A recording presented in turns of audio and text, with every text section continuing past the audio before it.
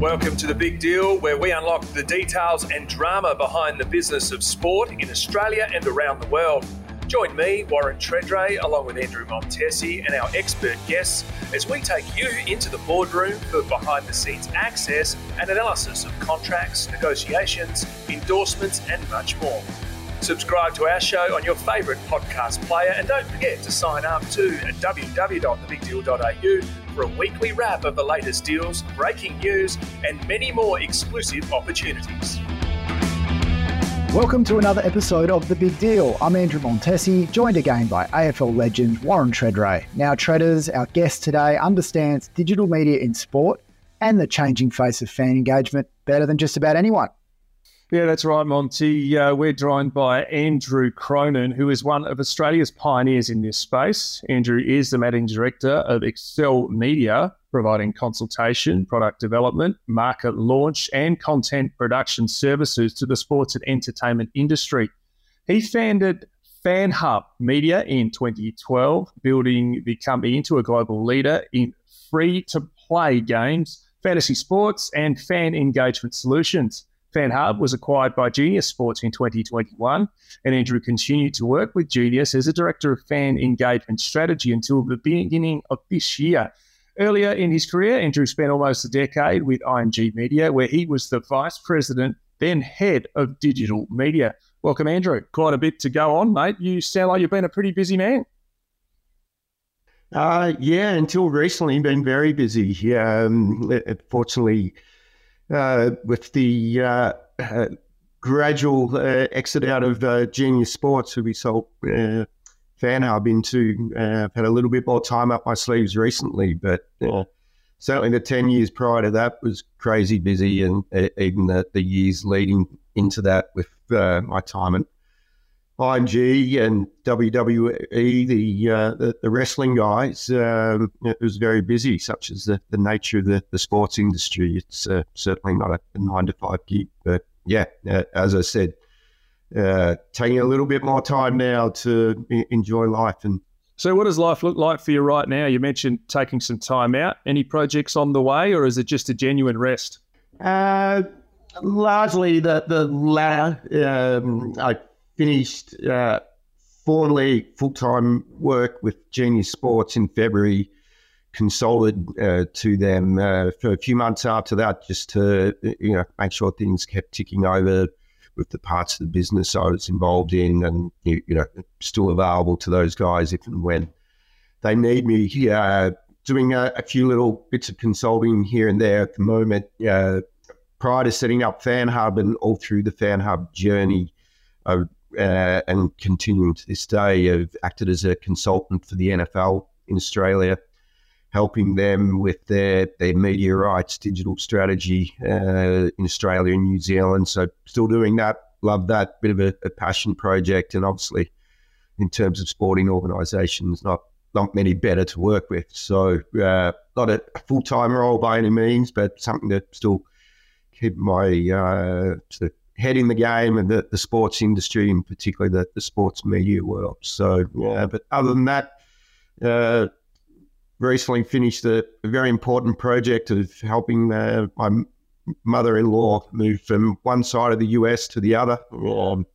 Must say my wife did most of the heavy lifting on that one, and I just came in at the end to, do the actual heavy lifting. But a lot of life admin, and as I said, few little consulting projects here and there.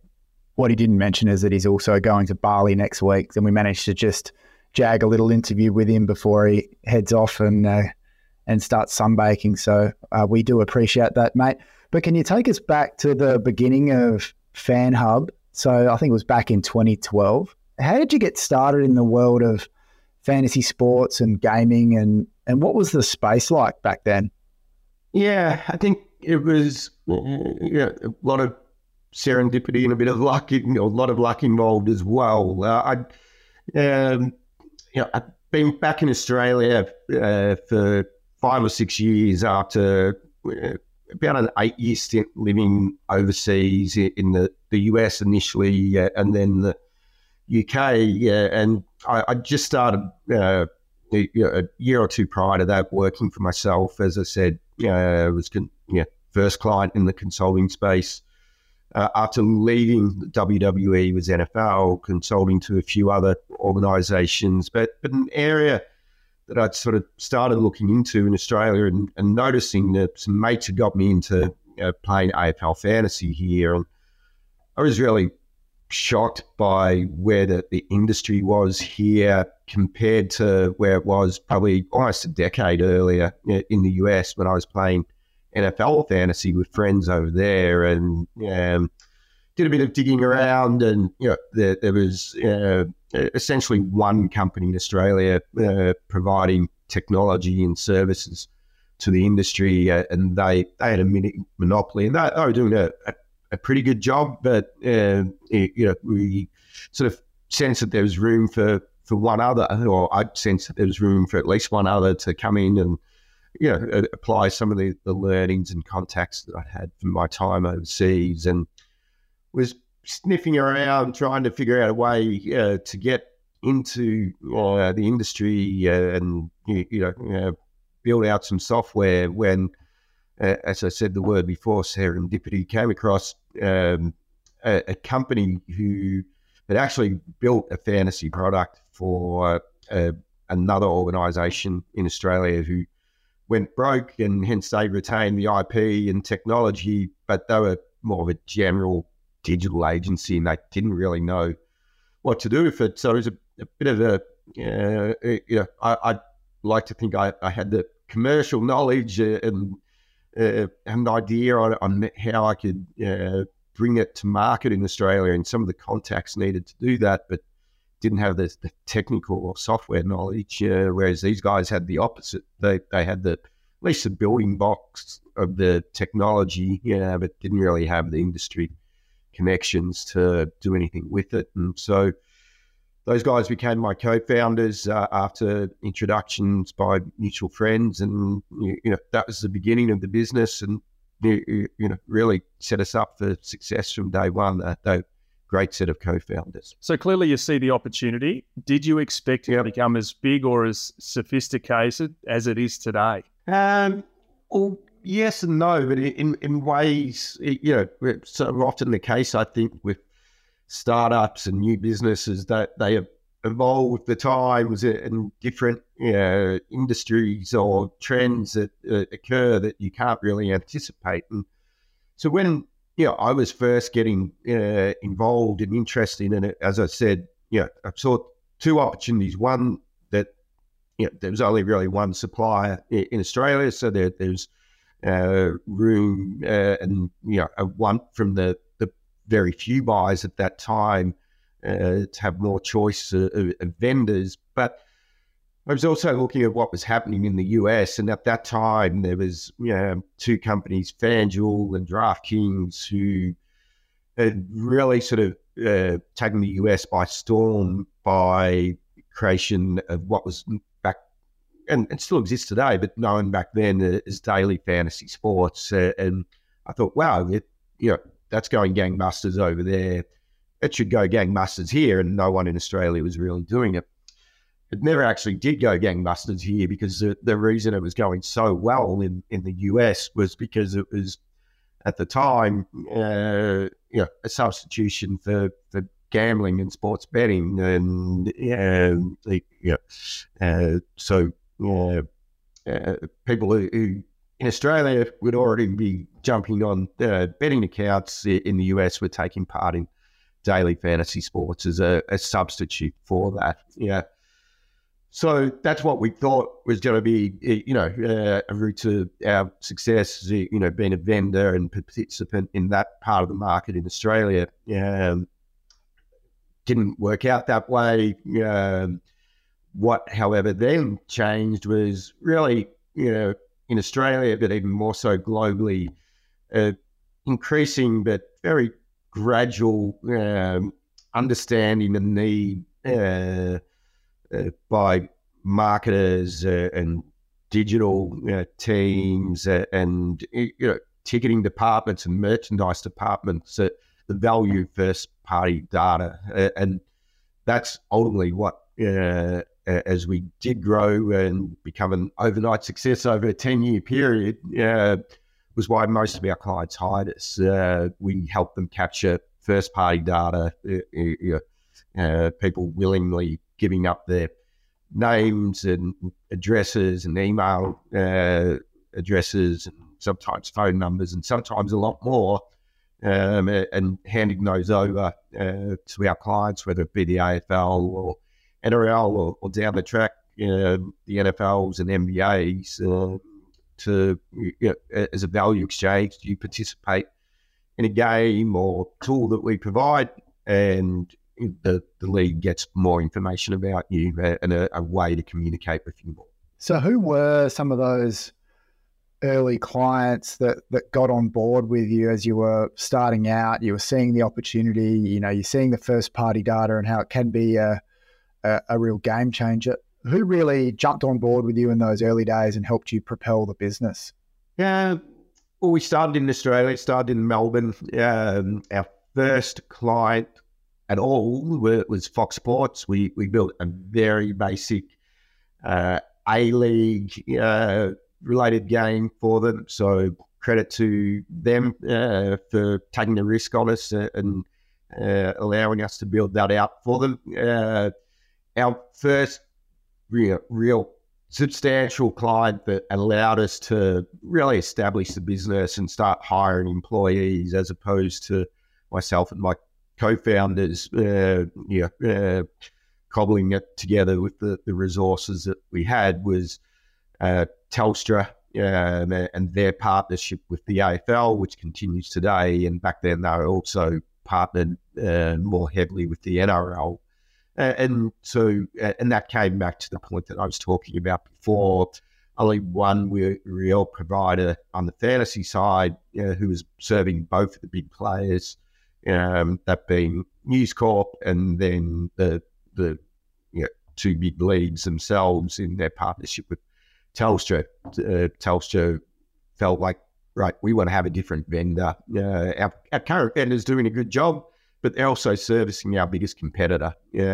So we use that to our advantage. Telstra and the AFL/NRL, they would both hate me saying AFL/NRL, took a leap of faith with us, and we're still working with all of them to this current day. And so extremely thankful for them, because without them the business almost certainly wouldn't have happened. And they're still the products that I'm most proud of today, even though we've done some phenomenal things around the globe. You mentioned getting started. Some of those early challenges, obviously you said there was someone else in the market, but can you take us through some of those real, I suppose, blank walls you came up against, brick walls where you sort of got held up? Yeah, look, I think it was probably, from the time that I just thought about doing it, the first brick wall, the first big challenge was, well, how, it's one thing to say you can do this, but in reality, you've got to have the software and some technology and something you can demonstrate it. So, Trevor, you were mentioning your son before, very passionate about fantasy sports, and it is there's a couple of 100,000, maybe 500,000, maybe 1 million people in Australia who have that level of passion for it, and that demands a very complicated piece of technology. And so that was the first hurdle for me as an individual as I was looking at it. And as I said, very lucky to come across some co-founders who had the core of that technology in place. So that, I'd probably spent 12 months, 18 months looking for a technology partner to take a risk with me, to have us, even allow me to have a seat at the table with those discussions, because otherwise I would have had to raise a bunch of capital and build something without even knowing if there was truly a market for it. That was the first big step. And then I think the big issues from there that we faced were often similar ones and repeat through our journey, and probably even right up until the time we were acquired by Genius, and that was one of the big advantages of being acquired by such a big business, and that was the leap steps of trying to scale when you'd either land a big client, and they wanted stuff done on their schedule, and the nature of the sports industry is, the season starts on that date. They're not changing it because we need more time, and the fantasy game or the footy tipping competition or the trivia competition or whatever it might be, it's got to be up and ready a month before that, or else it's, no point launching it. And so we'd land clients who, we get one shot with, and we'd say, right, we've got a chance to do something for the NBA here, but they need it done in 6 weeks, and we're super busy. We just had to find a way to make that happen and resource up. And credit to the great team that eventually built around me that we're able to do that. And some people all across the business putting in huge hours. So I think the challenge is always, the biggest challenge we nearly always faced was one of scaling and finding the resource and doing things in quick turnaround time to satisfy our clients. You mentioned a tech partner. It's not like you're just going to Woolworths to buy some bread. How did you set about a plan to go, I need someone to help me here, I need some finances behind it? How'd you identify who you went after, or did that just happen through multiple conversations and being pushed in different directions? Yeah, I think it was more the latter, and it's a little. I'm a big sort of proponent of There's no bad meetings in life. Like, just meet as many people as you can and ask the question as many times as you can, and eventually you'll come across something. So I ran into a lot of dead ends. I spoke to a couple of US-based companies who showed some level of interest, but the reality, the nightmare of just trying to schedule calls with those guys and pay attention to what I was trying to do, because they were already busy in their existing businesses, was, eventually I realized that this wasn't going to work, working with someone in the US. And thank goodness we didn't go down that route, because the US ended up becoming our biggest market. And if we'd gone down that route, it would have probably been in some way us sort of just being contained to Australia, because the companies that I was talking to ended up becoming competitors of ours in the US. And so it's more, I talking to people in the industry about it, and what eventually became of that was, talking to a good friend in the industry who worked at the AFL. He had some mates who were running this digital agency, and he was telling me their story about the bad situation that they'd been through, where they built a prototype for someone and ultimately didn't get paid everything that they should have for it, so held on to the IP. And it was like, wow, that's exactly what I was after. That they were sitting on some of this technology, but didn't have the time and connections in the industry to take it to market. So it was running into a lot of brick walls and dead ends, but you have enough conversations, and you never know when you might get lucky. I feel like we're both lucky to meet each other. So what did the global expansion look like? You mentioned the NBA. Who were those pillar clients that really helped you kind of get off of our shores and hit that big US market? Yeah, it was probably, it was a few, and again, in different stages. Our first international client was the ATP Tour. We did a small project for them, and it never got too much bigger than that, but it did give us a bit of credibility. And I think,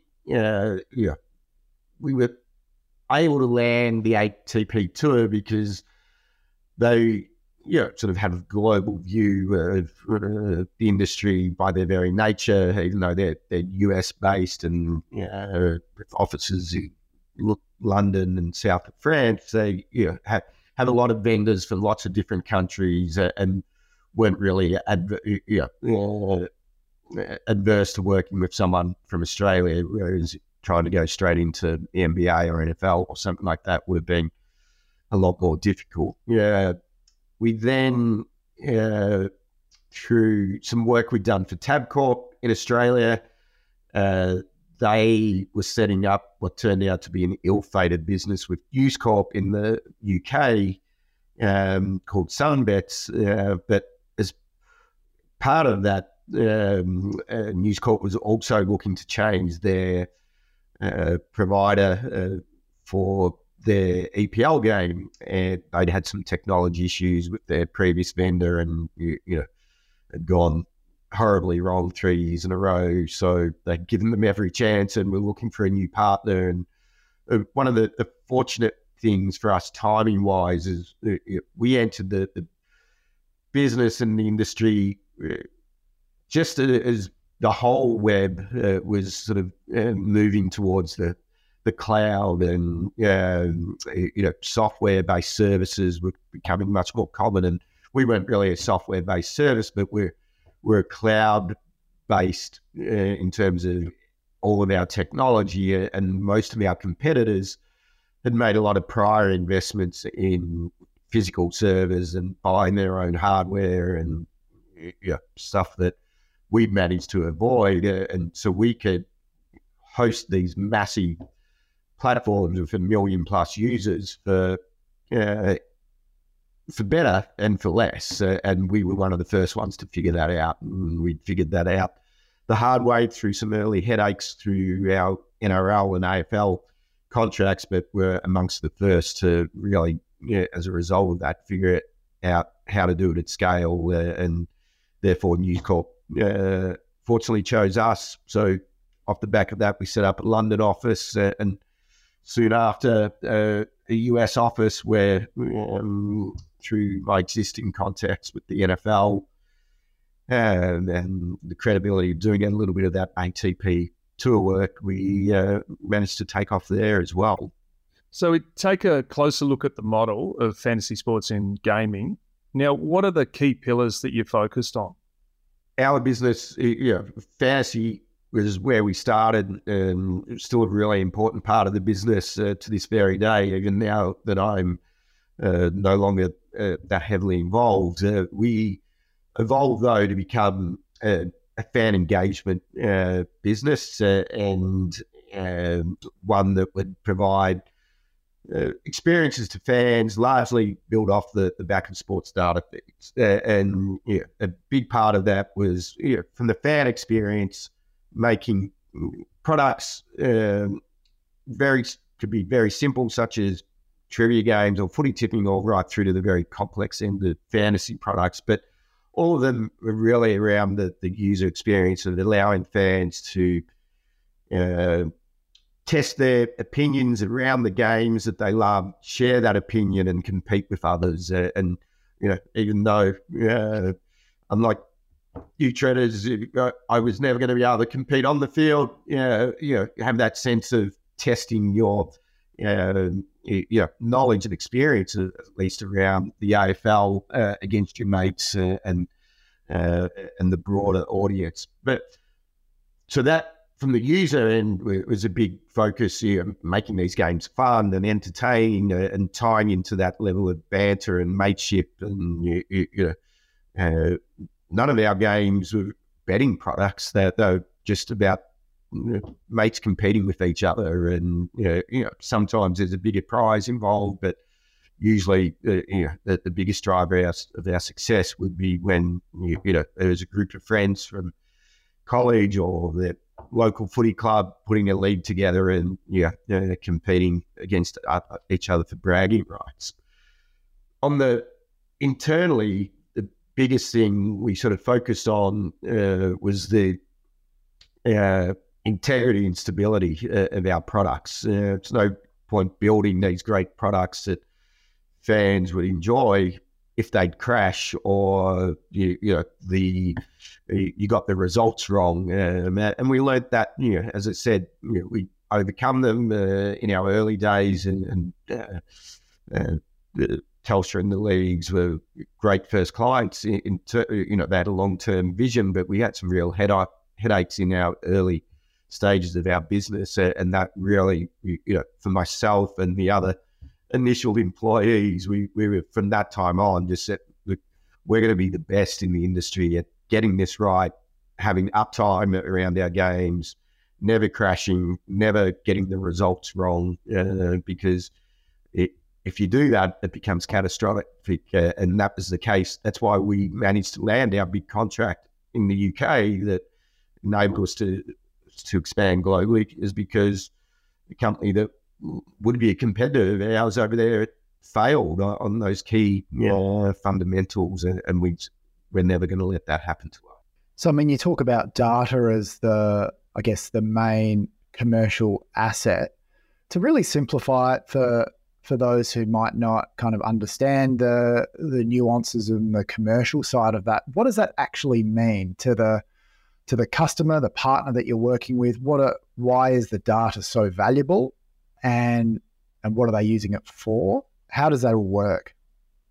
So we would get it, there's two types of data, just to sort of expand on that a little bit before I drill into your question. There's the sports data feed that we would create the games around. So companies like Champion Data for the AFL, or Stats Perform for the NRL.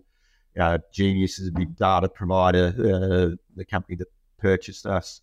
So they provide the raw data feed of stats, kicks, marks, handballs, tries, tackles, meters gained in the NRL, those sorts of things. So that's sort of, we use that data effectively as fuel to create the majority of our products, not all of them. But then on the other end, there's the user data. So to the point of the question you're asking, and user data has become so critically important in terms of all types of digital marketing over the past 10 years. It's a big part of that evil thing where you think that your phone has been listening to you. That's almost certainly not the case. It's more, Google or Facebook has captured so much data about you that they can make and push ads to the point where it seems like they're listening to things that what you're doing. So we're a part of that big machine, but in hopefully a little bit more acceptable way, in terms of, as I said before, we were getting users to voluntarily give up their data. So first-party data, the best type of data. It's not that Facebook, Google type of data where it's sort of being aggregated by observing what you do through cookies and all that sort of stuff. It's more, right, Monty, if you want to play this fantasy game, you've got to, as part of that, you've got to sign up to the AFL digital ID, and you give up certain bits of information about yourself, and they can start to use that to build a relationship with you around ticketing, knowing probably who you barrack for, potentially what players you put into your fantasy team, how often you visit the site, what times, but you've buried in the terms and conditions, given up that right in return for playing the game free. So that's the value exchange. And and to be honest, I don't completely understand it, but savvy companies are building data warehouses where they'll take the data they collect from us, from others, mesh that together, and they'll build up a bigger and bigger and more detailed profile about you. And if it's done right, they should market to you better, because they'll know, right, most of the time Monty's based in the US, so there's no point trying to sell him tickets to the Showdown or Anzac Day because he's not going to fly from San Francisco. But let's sell him Watch AFL, or they figure out that you don't know whether this is the case, but just had a new baby and some merch related to your kid and that sort of stuff. So organisations are getting more and more savvy towards that, and a really valuable thing that happened for us and helped give our business more credibility a few years ago was the apprehension around some of this third-party data around cookies and that more sort of subversive tracking and the move towards companies wanting to have first-party data where the user has at least made that decision. Yes, I'm going to give this organisation my email address and a few bits of information about them. It sounds like obviously the value comes from the data, but if we're talking about the fantasy, then it comes back to the individual, and clearly from an individual point of view, you want to go team, you want to win the prize, you want to do really well and rank the best in Australia or America or whatever sport you're looking at. But does it then pretty much create your own leagues? Is that the key to driving the extra people, getting the mates to arm around them, hey, you're in this, create our own league, and then that creates the data and it creates the bigger business at play? Is that the simple way of looking at the target audience? Yeah, absolutely. The most successful games that we had, are not successful because of the chance of winning the car or the $50,000 prize, because most people have this mentality of, well, there's hundreds of thousands of people playing this. I'm no chance of winning that. It's literally one in close to 1 million, and probably more than 1 million to 1 for most people, because there are these hardcore fans and users who, the likely winner each year is probably going to come out of a pool of a couple of thousand people. But the real driver of success and audience, and not just for fantasy, but even the footy tipping product. So when we first got involved in this, we started doing footy tipping as well, and I thought, footy tipping is going to slowly die off, but it has got, at least from a digital sense, bigger and bigger every year, and I think that's because it's just become easier for fans to take part in it. But what happens is, whether it's the fantasy league, and as I said before, a group of kids at school making a league of 12, or some guys in a workplace or local footy league or whatever, and that often becomes the glue of their relationship. And this story's even much bigger in the US, where NFL fantasy is just massive, and you'll hear stories of guys who went to college together, and 20 years later, the one way they all keep contact together is through their fantasy league, even though they're spread across the country. And the same thing has happened with footy tipping, same principles. The goal of whether it's AFL with their footy tipping league that we run for them behind the scenes in partnership with Telstra, or ESPN, who are a massive provider here, or a bunch of the radio stations. Is the goal is, if you can get the guy who's running the office league or the family league, you're not just signing up him, but you're signing up the 100 people that he's got in the office league as well. So that's the key user everyone's after. So can you maybe zoom out for us a little bit and kind of talk us through where the global market is at in this space? Like, I mean, obviously fantasy sports is just one aspect, and I think some of the data we've seen is it's predicted to be worth like US $48 billion by 2027. What's the global market like at the moment, and who are the key players? Yeah, I think taking it out of fantasy is just one part of the digital fan engagement focus of the sports industry, to be a really key part and successful part of it. And it's funny, it's an older part now. It's part of the fabric of the games, particularly here in Australia in the AFL and NRL, but even more so in the EPL, but most of all in the NFL, where it's such a priority there, and given to some degree the credit of taking over the past 20 years, 25 years, the NFL from on a par or possibly even smaller than the NBA and baseball to being the biggest sport in the land. And a big part of that is fantasy took the audience from watching their team once a week to watching 5-6 games a week, and products like Red Zone, because you'd have players playing for all of the teams. And so you'd know a lot more about the league, you'd watch more games, you'd read more articles, and that just helped revenues explode. So, and that the same reason it's a great success for the AFL down here. NRL, it's a big driver to traffic throughout their websites and discussion through the week. But, it's just one part of the ecosystem, and, there's a lot of cool things happening.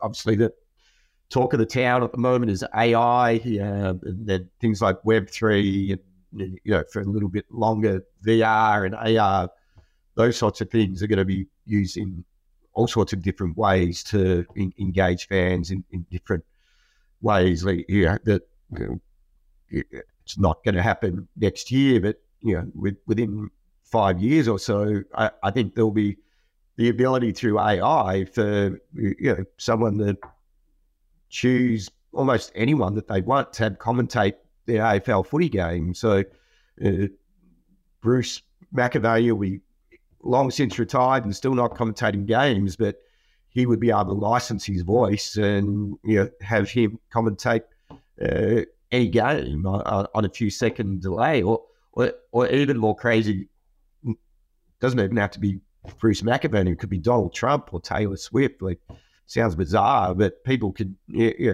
choose their own person to commentate the game. And it's hard for people to comprehend, but that's where AI is going, and it is a bit scary as well. The opportunity for bad actors around that sort of stuff, but also very exciting. Things like coming back to the business that we were introduced through Monty Pixar. The ability through AI to have a voiceover from Cheddars wishing 1,000 people a day happy birthday, without him having to lift a finger. Or LeBron James, doing the same thing. So, some extraordinary things that are going to happen through AI, and how that's used to engage fans. And a similar thing with augmented reality, and I think Web3 is a little bit more of a back-end technology, but there's going to be things happen in the space over the next 5-10 years that are hard to believe. It's interesting you say the AI element and you can get anything you want at any time. Do you reckon there'll be almost a flip at some stage back to what the individual, or does that come back to the individual's data and what the individual wants, whether they want something real? For me, Donald Trump wouldn't appear to me, but Bruce McAvaney would. Would it be simply so tailored that you get your content what you want every time? Is that where we're headed? Yeah, I think so. And I think we're already down that path. You can consume so much content around your sport and passion now that it's a real competition between the sports, and that probably drills down even further. You consume more and more about your players of choice and team of choice. I remember growing up, sports nut growing up, and in the days of free-to-air only, and I'm still a huge sports fan of all sports today. But there's only so much AFL on TV. You have the big league and World of Sports, and and some preview shows on a Friday night, and the Herald Sun. So I had plenty of time to follow the cricket and the golf and Wimbledon and the French Open and all that sort of stuff. But now I can just consume. There's more AFL content out there than you can possibly consume. You could consume it 24 hours a day and not absorb it all. So, and I think AI will just further exacerbate that, because as the processing speeds gradually enhanced to enable things, like I said, around Bruce McAvaney licensing his voice, then you're going to have an infinite amount of content, because you'll be able to customize it to what you want. Because the game that you're having Bruce McAvaney commentate, someone in Perth will have Dennis Cometti doing it, and someone might have Ian Robertson, although his voice may not be, there may not be enough audio of decent enough quality to do it for his voice, but you get what I mean. And there might be the kids out there who want Harry Styles to do the commentary of their game. And so, it is going to be more and more about personalisation and giving fans exactly what they want. And there's, for the most part, that's great, but there are risks to that as well, because people come tunnel vision and only absorb in the echo chamber of things that they're interested in, and don't get exposed to some of what else is out there. So as that whole world that you've just described accelerates almost at this exponential rate, what does it actually mean for the future of sport more broadly coming alongside it? Yeah, I think the big piece about it, and sport is on this charge already, is the globalization of it. And on one hand, the ability that it provides for all sports and all leagues to take their message to a much bigger and broader audience, and that's the positive. The negative is also the ability for the big to get bigger and all more powerful. And coming back to that AI example that I was talking about, how does the next Bruce McAvaney evolve if we're using Bruce McAvaney and Dennis Cometti, who everyone knows and loves, in perpetuity to commentate games? Likewise, how does a kid in Adelaide, he might want to get his birthday wishes at the moment from Ollie Wines or Travis Boak because they're accessible.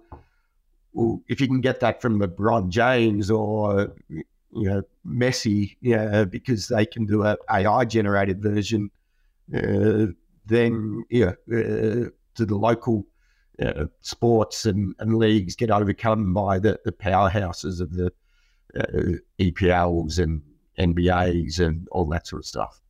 Well, I love the advancement of technology. Gosh, it's like it's a bit sad from a fan engagement perspective. Like, I want a personal message from Treaders or Messi or whoever. I don't want the AI generated scalable solution, but I guess that is part of the reality of where we're heading with sport at the moment.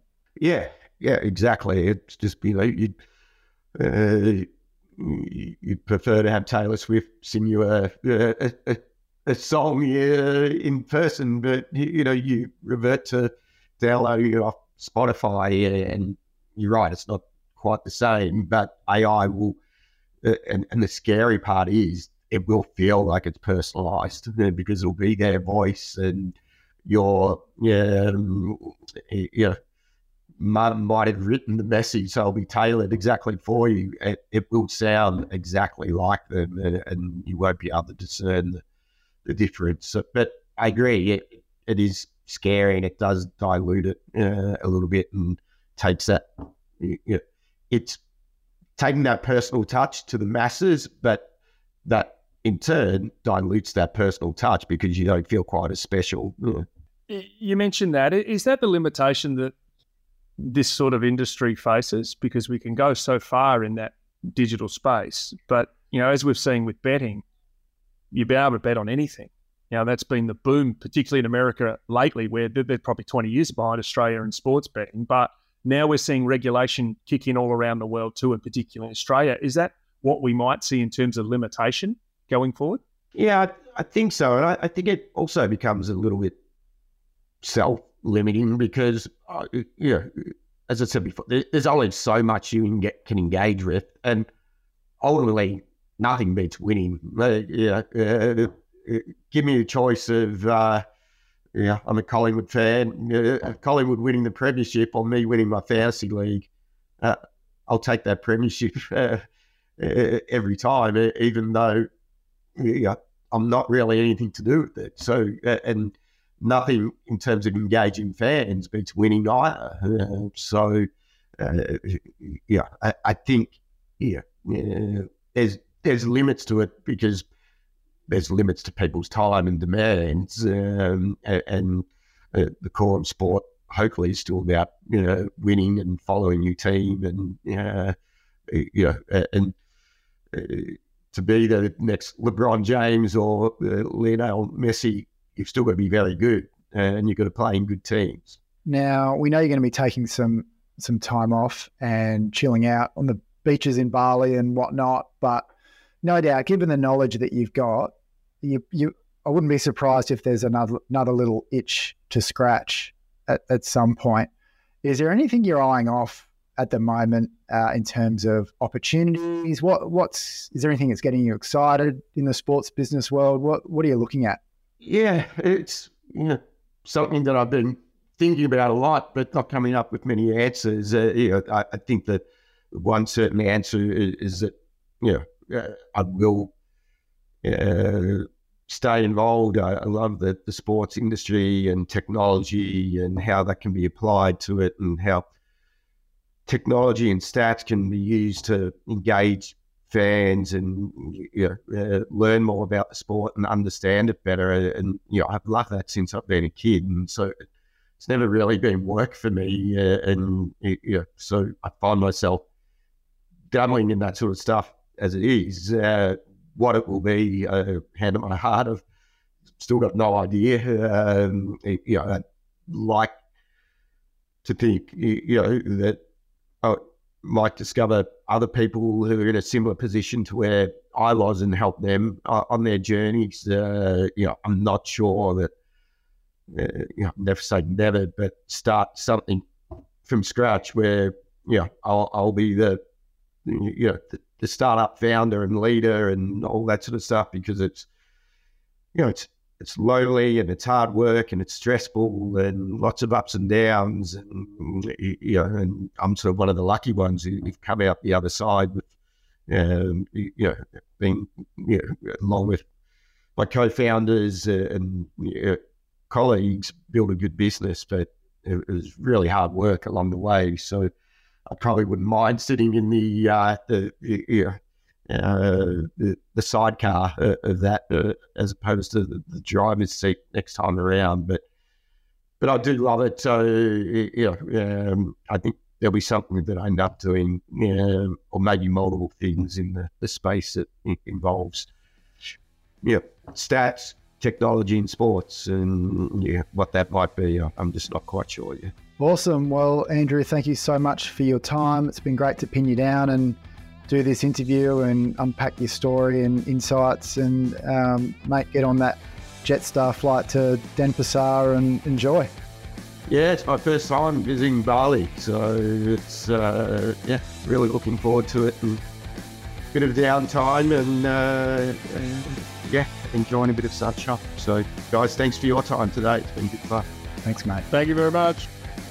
Thanks for tuning in to this episode of The Big Deal. Before you go, don't forget to join our community by subscribing for free at www.thebigdeal.au and get a weekly email bringing together the hottest sports deals, breaking sports biz news, as it happens, and much more.